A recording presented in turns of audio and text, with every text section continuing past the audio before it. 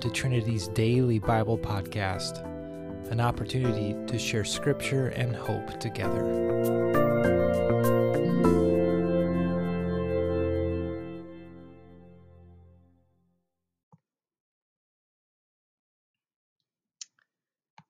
My name is Kristen Brower, and I am the Director of Children and Family Ministries at Trinity Reformed Church. I have been in the role almost 7 years, and today I'm going to spend some time in Psalm 91. Early on, in the middle of March, when all of this social distancing started, I heard a talk about Psalm 91, and the speaker said something that has stuck with me. He said that the closer we stay to God's heartbeat, the more we know what to do in the hard moments. And that's been true for me in this season. The closer I stay to God's heartbeat, the more I know what to do in the hard moments. And Psalm 91 has been one of those passages that I've held close to my heart, because Psalm 91 has given me comfort.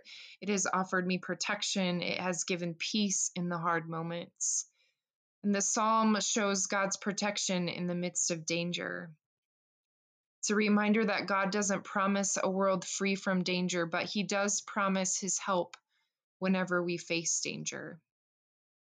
Here's what Psalm 91 says. He who dwells in the shelter of the Most High will abide in the shadow of the Almighty. I will say to the Lord, my refuge and fortress, my God in whom I trust. For he will deliver you from the snare of the fowler and from the deadly pestilence.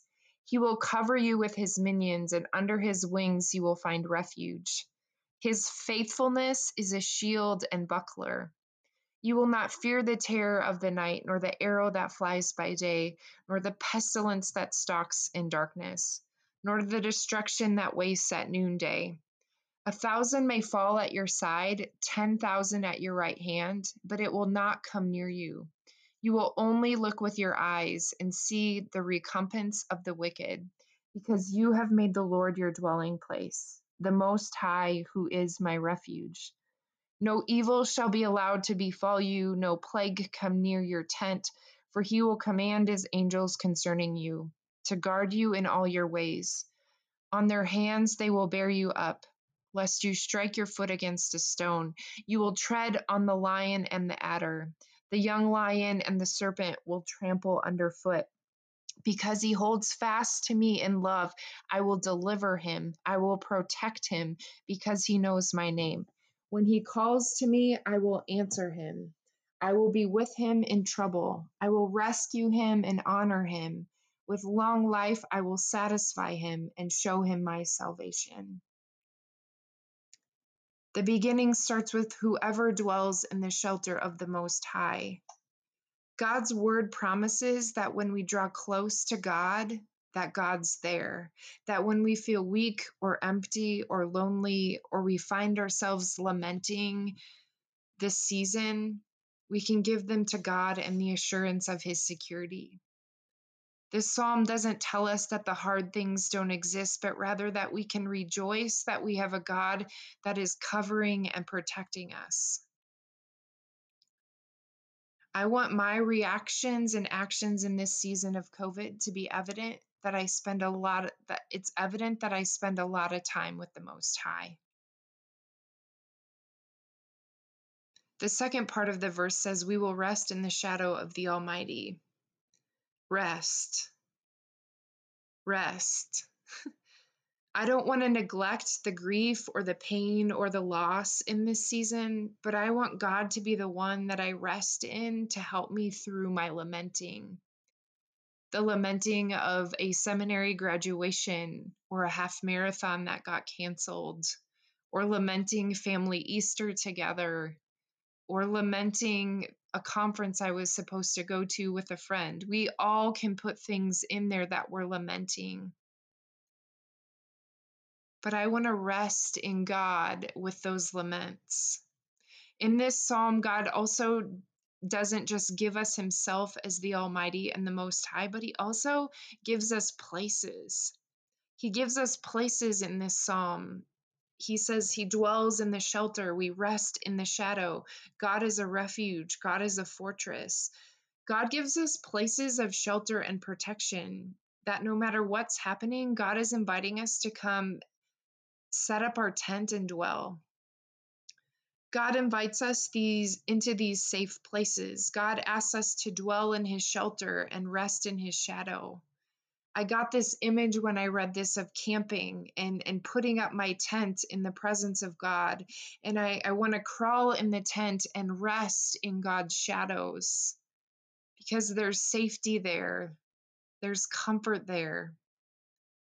I can rest in God's arms on the good days and the bad days, on the days of grief and the days of gratitude.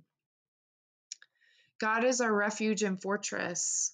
God is inviting us to a strong, high place, and he keeps us in and keeps us safe in these places. So when frustration has crept in for me, I have to go to the fortress.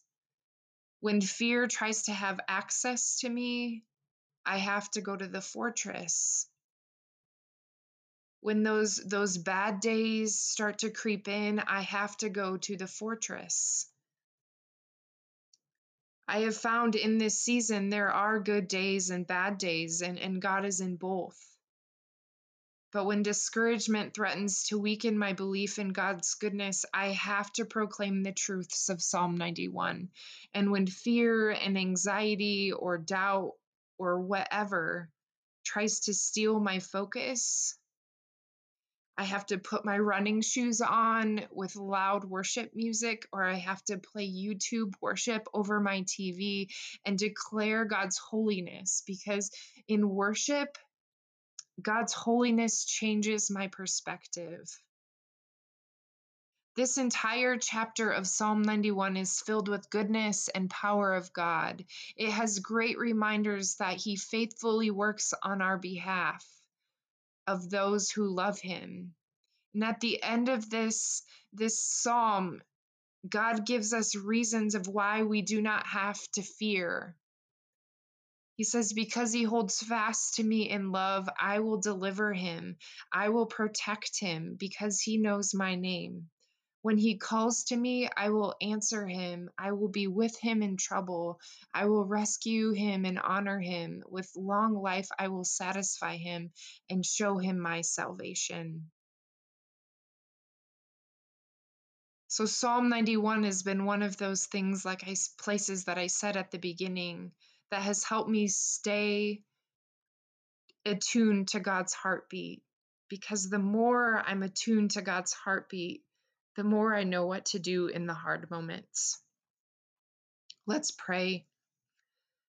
God, we thank you that you are a God of faithfulness, that you are a God who is a refuge, who is a fortress for us to run to, and that you are a God that we can pitch a tent and crawl in and rest in your shadows and rest in your presence. That no matter what happens to us or what comes our way, God, that you are a God who loves us, like it says at the end of the psalm. And because you love us, you're going to deliver us and you're going to protect us. And you're going to answer us and be with us in trouble. And you're going to rescue and honor us.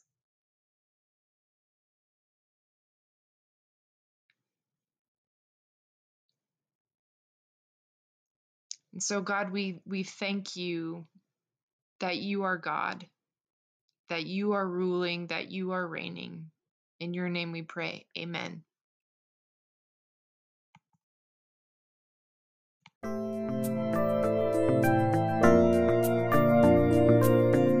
Thanks again for joining us today. We hope to see you next time right here on the Trinity Daily Bible Podcast.